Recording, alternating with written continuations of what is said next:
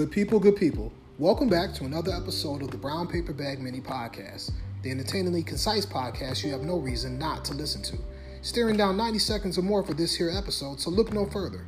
Seeing is believing. Even when the words derived from a quasi-casual conversation have no actual physical shape or form to them, you can still sometimes envision what's being said. Proverbially speaking, I do submit to the idea of life, death, and the oracles being produced by the help of a tongue, which is a fancy way to say your words count in different ways to different people.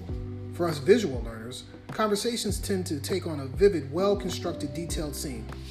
You can most certainly tell when we're into the show or if we're just waiting for a commercial to appear to take our attention away from whatever is being articulated. You ever had a word spoken to you by someone who probably didn't know the conversation that they were entangled in with you at the moment posed a missing link to a thought you had stored away in the temporal lobe of your brain, the part responsible for memory? I can recall a fairly recent conversation with a colleague, one who I can let my guard down a bit, as in be nearly comfortable saying I do not know what you're talking about. I believe a conversation like this to be somewhat divine.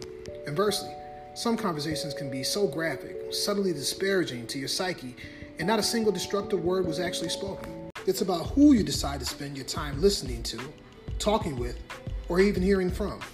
Not everyone deserves all elements of your thoughts, wisdom, or perspectives.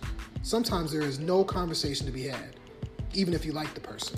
You just have to figure out for self when the appropriate time to engage and disengage is. Moreover, we all need discernment to transform spoken words into actions, applicable for fruit-bearing outcomes. Thank you for rocking with the Brown Paper Bag Mini Podcast. Until next time, live, love, and learn.